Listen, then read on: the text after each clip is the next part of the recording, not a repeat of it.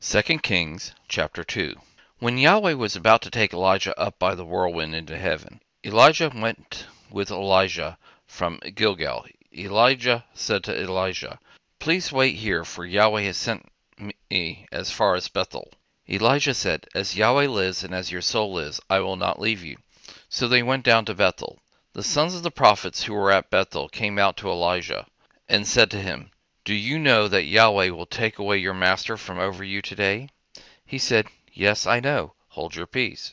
Elijah said to him, "Elijah, please wait here, for Yahweh has sent me to Jericho."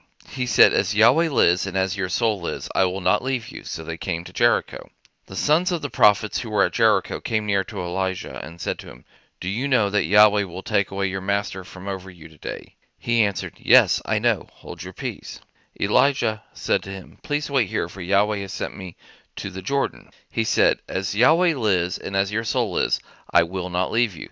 Then they both went on. 50 men of the sons of the prophets went and stood opposite them at a distance, and they both stood by the Jordan. Elijah took his mantle and rolled it up and struck the waters, and they were divided here and there, so that they both went over on dry ground. When they had gone over, Elijah said to Elijah, "Ask what I shall do for you before I am taken from you." Elijah said, "Please let a double portion of your spirit be on me." He said, "You have asked for a hard thing. If you see me when I am taken from you, it will be so for you, but if not, it will not be so." As they continued on and talked, behold, a chariot of fire and horses of fire separated them, and Elijah went up by a whirlwind into heaven. Elijah saw it, and he cried, my father, the chariots of Israel and its horsemen." He saw him no more. Then he took hold of his own clothes and tore them in two pieces. He also took up Elijah's mantle that fell from him, and went back and stood by the bank of the Jordan. He took Elijah's mantle that fell from him, and struck the waters, and said, "Where is Yahweh, the God of Elijah?" Then he went also. When he also had struck the waters, they were divided apart, and Elijah went over. When the sons of the prophets who were at Jericho facing him saw him, they said, "The spirit of Elijah rests on Elijah." They came to meet him and bowed themselves to the ground before him. They said to him, "See now, there are with your servants 50 strong men. Please let them go and seek your master. Perhaps Yahweh's spirit has taken him up and put him on some mountain or into some valley." He said, "Don't send them."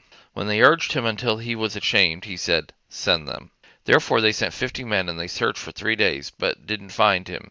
They came back to him when he stayed at Jericho, and said to them, "Didn't I tell you, don't go?" The men of the city said to Elijah, "Behold, please, the situation of the city is pleasant, as my lord sees, but the water is bad, and the land is barren."